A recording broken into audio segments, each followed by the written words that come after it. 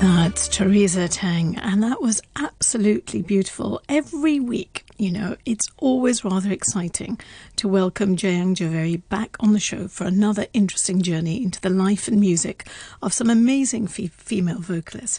And this week, Jayang takes us to Taiwan to meet Teresa Teng, who you've just heard there, an iconic female vocalist, often referred to as the voice of Asia and Asia's eternal queen of pop. Teresa Teng was a singer, actress, musician and philanthropist. And let me welcome Jayang, who can tell us all about her. Good afternoon to you, Jayang.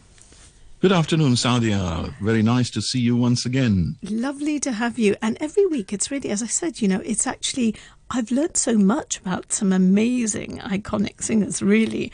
So I'm really quite excited because it was so sweet. It was really lovely, the track that you chose. Really very sweet. Well, yeah, the track itself is called Tien Mi Mi. That means very sweet or as sweet as honey. Mm-hmm. And she's got this lovely, sweet voice, which is just absolutely dripping with honey. And as you rightly mentioned, she is known as the Queen of Asian Pop. And in fact, she defined the very essence of what is known as Mando pop these days, Mandarin pop music. Mm-hmm. And it used to be said that wherever there are Chinese people, there is the music of Teresa Teng. Oh. It's a cultural icon, much loved and revered throughout Greater China, and in fact, the whole of Southeast Asia. Oh, she is quite mesmerizing, and she was quite young. I mean, she started off quite young, but she was, she had a short life anyway. But tell me about how she started. Well, she may have had a short life, but she had a career spanning almost 30 years. Oh, wow. And sold over 30 million copies worldwide. And a third of that was in Japan. Gosh. Interestingly. Mm. So she was born on the 29th of January, 1953, to a poor family. And her father was a soldier in the Taiwanese army. And her talent for music was discovered when she was just 3. Oh, no. And it was, in fact, a family friend who was a musician, an erhu player. You know the erhu, the Chinese violin with 2 strings. And he heard her and he said, wow, this girl, she's got a pitch-perfect voice and she's got such a sweet timbre. And above all, she had a very sweet demeanor, which immediately endeared her to whoever kind of listened to her. And he said that, let me train her. So he trained her. From the age of 3, you're talking. This is when she was really discovered as such. Yeah.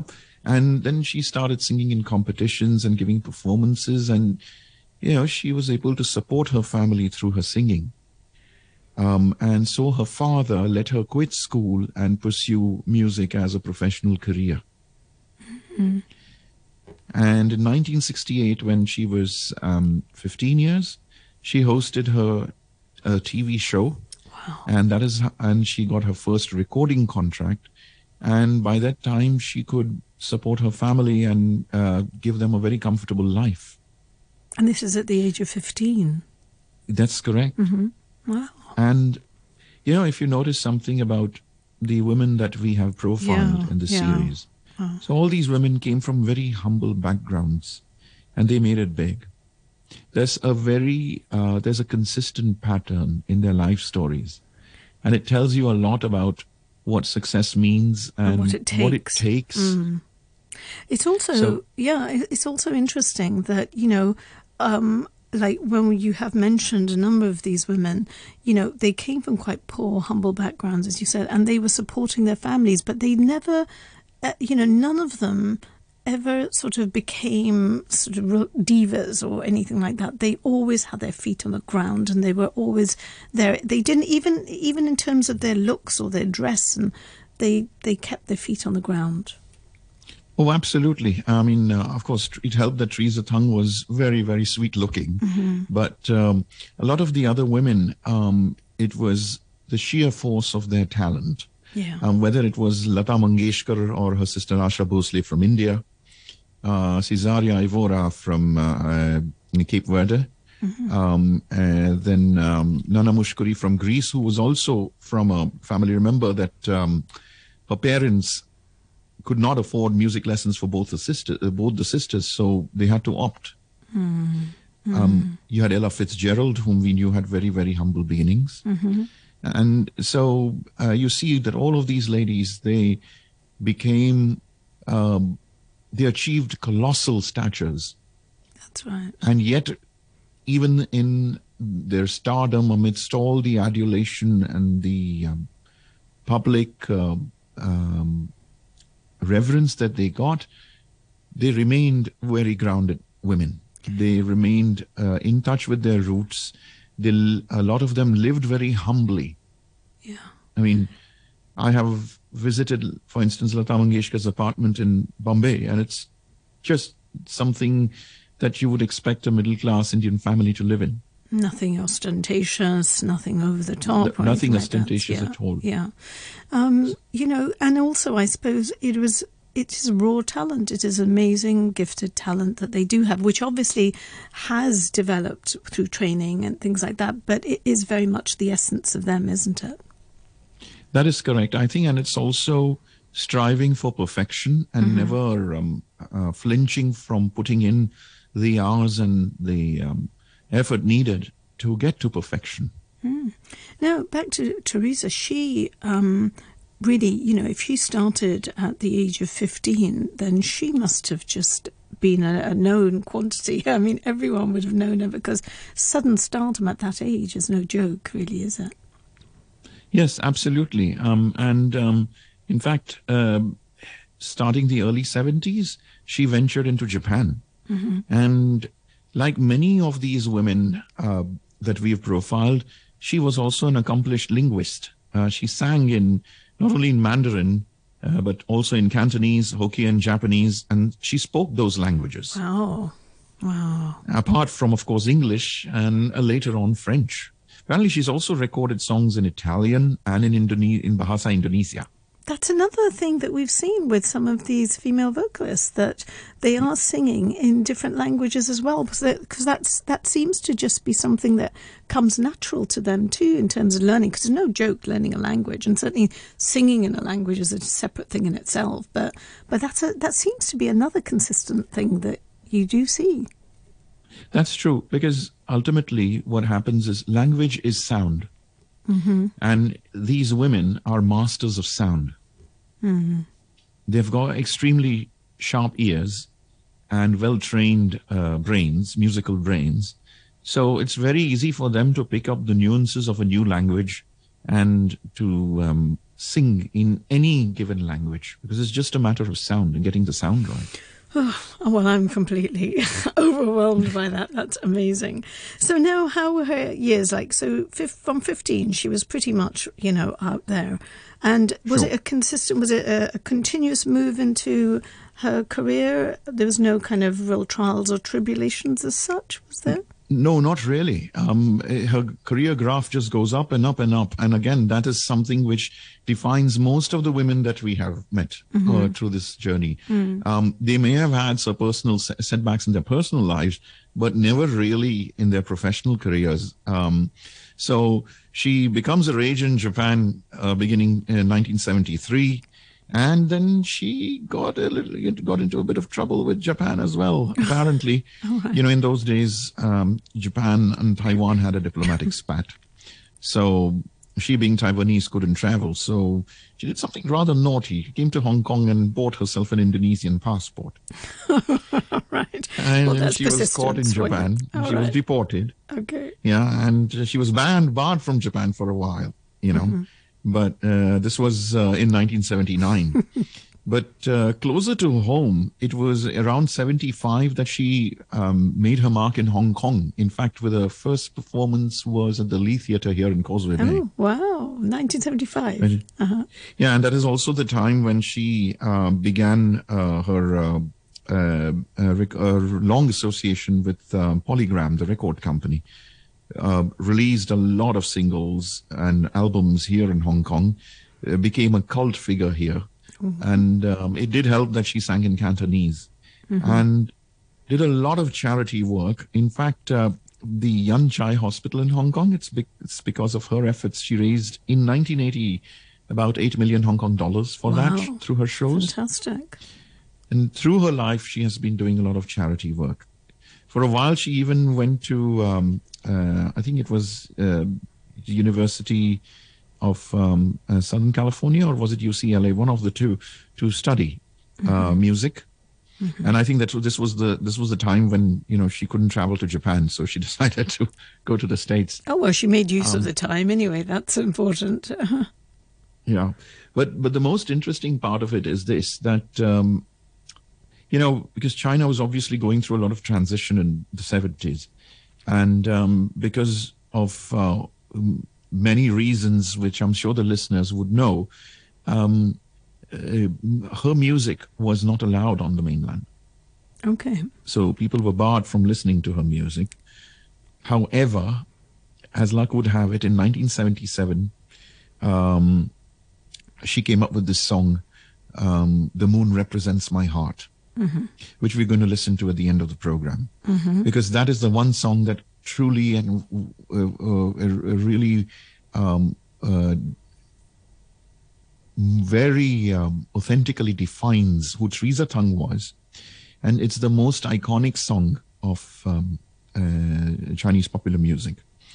And so that song was heard in China either through, on the mainland, or either through shortwave radios, and later on through smuggled tapes, and so on and so forth.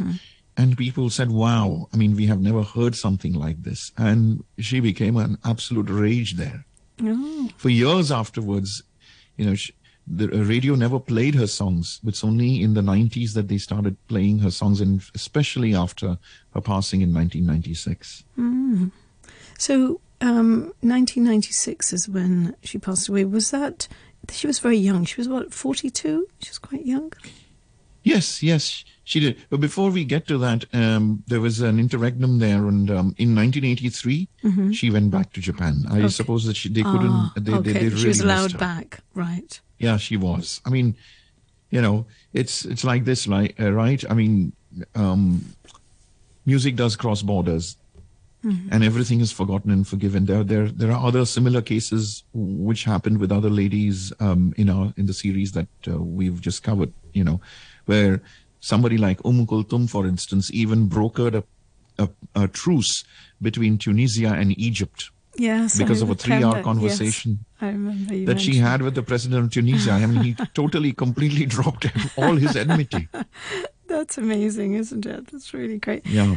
Tell me about her music. I mean, was there a particular, you were mentioning the whole pop side of things, but was there a focus of her music in terms of a specific style or a type of music that she usually went for? Because, I mean, the track we heard was incredibly sort of sweet and melodic and romantic, it seemed. So was that always the case, or did she specialize in sort of more political or other types of music?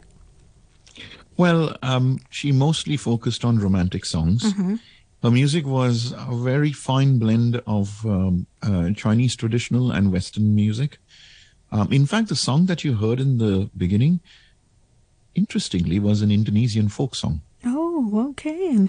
Yes, and she's also sung it in the original language. Wow, it is lovely. It was really yeah, nice. And I think it's a boatman song or some such, if I remember correctly.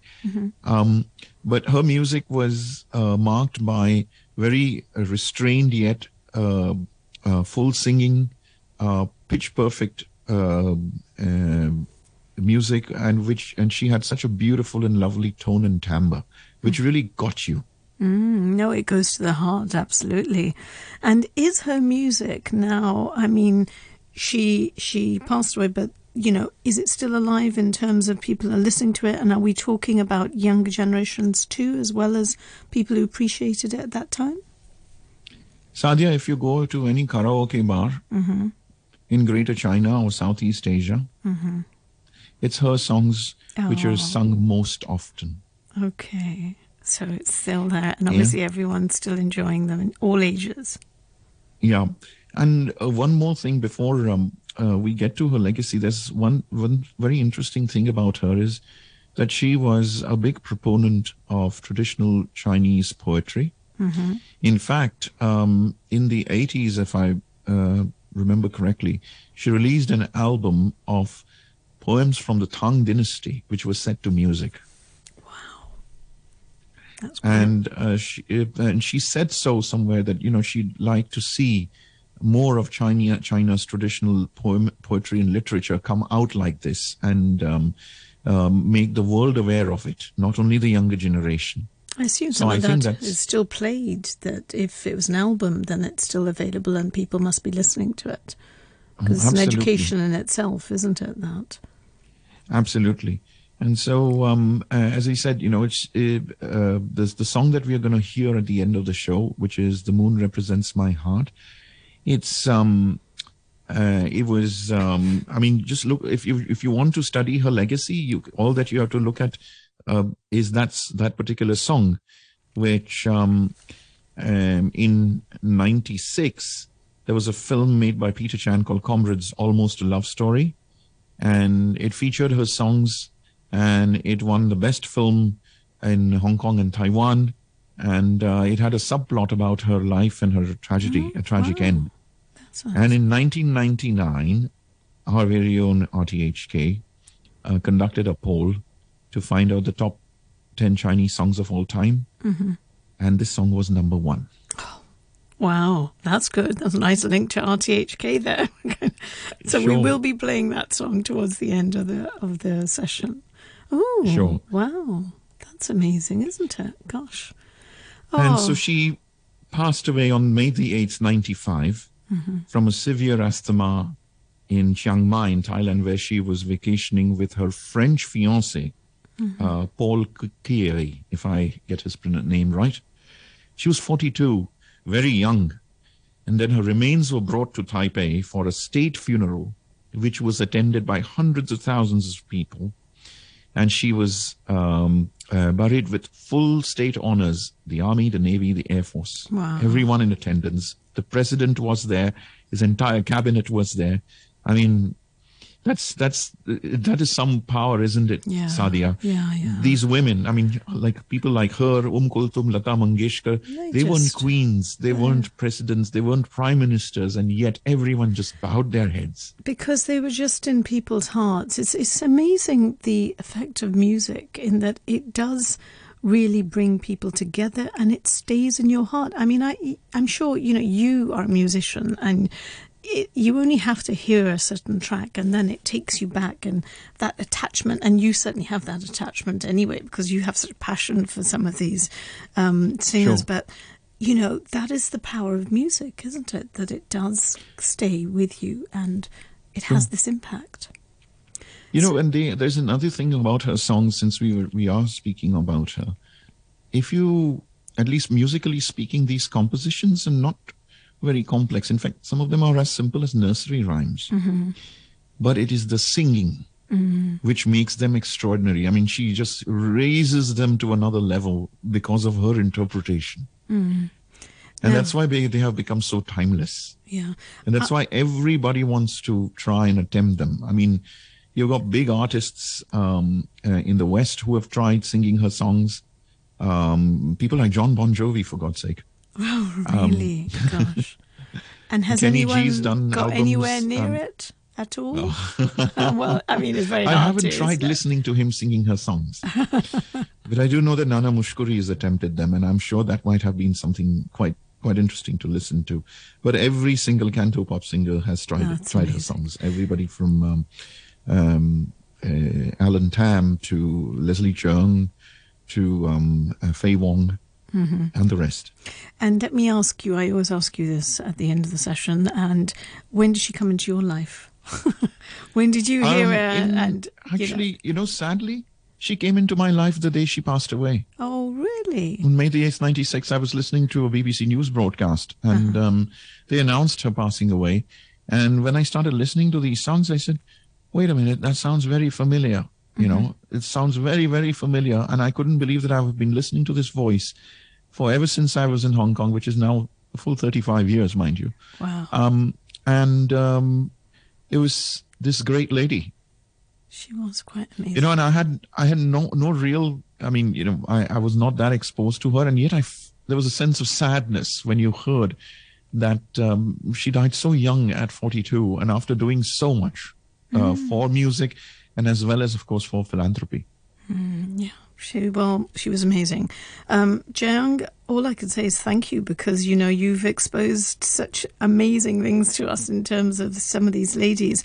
And I was just going to say that actually next week I'm going to turn the tables a wee bit here, because I want to speak to you next week, because what we're going to do is we're going to take a break from the female vocalists and we're going to focus a little bit more on male vocalists. But before we do, I'm going to speak to you next week and ask you a little bit about your music interests and where it started from you. So next week, I'm pulling JJ out of the box, so we shall talk to him. And that's a scary thought, but I shall comply. You can, and then you can choose your 2 or 3 favourite tracks that you like, and we'll make sure that we play those as well. So now we have about a minute, so we've got the news coming up at 2, but I do want to end with Teresa Tung. And so do you want to just tell me a wee bit more about this track that we're going to play, and then we'll go into that. So this is her all-time favorite and her most iconic song, The Moon Represents My Heart, which in Mandarin is, and let me get this right, 月亮代表我的心. And it was made famous by her, although she was not the first one to record it. It was recorded initially in 1973 by another singer. And when she sang it in 1977, it just became, it achieved cult status and it's become immortal. And everywhere that you find Chinese people, and if you play this song, you're bound to get them mesmerized. They'll have a tear in their eye, and they just sing along with it. Well, Jae-young, thank you very much for today, and I look forward to having you back on JJ's Music Rock next week, when we will feature some of your music and some of your inspirations. Okay, thank you very much. Thank you very much, Sarah.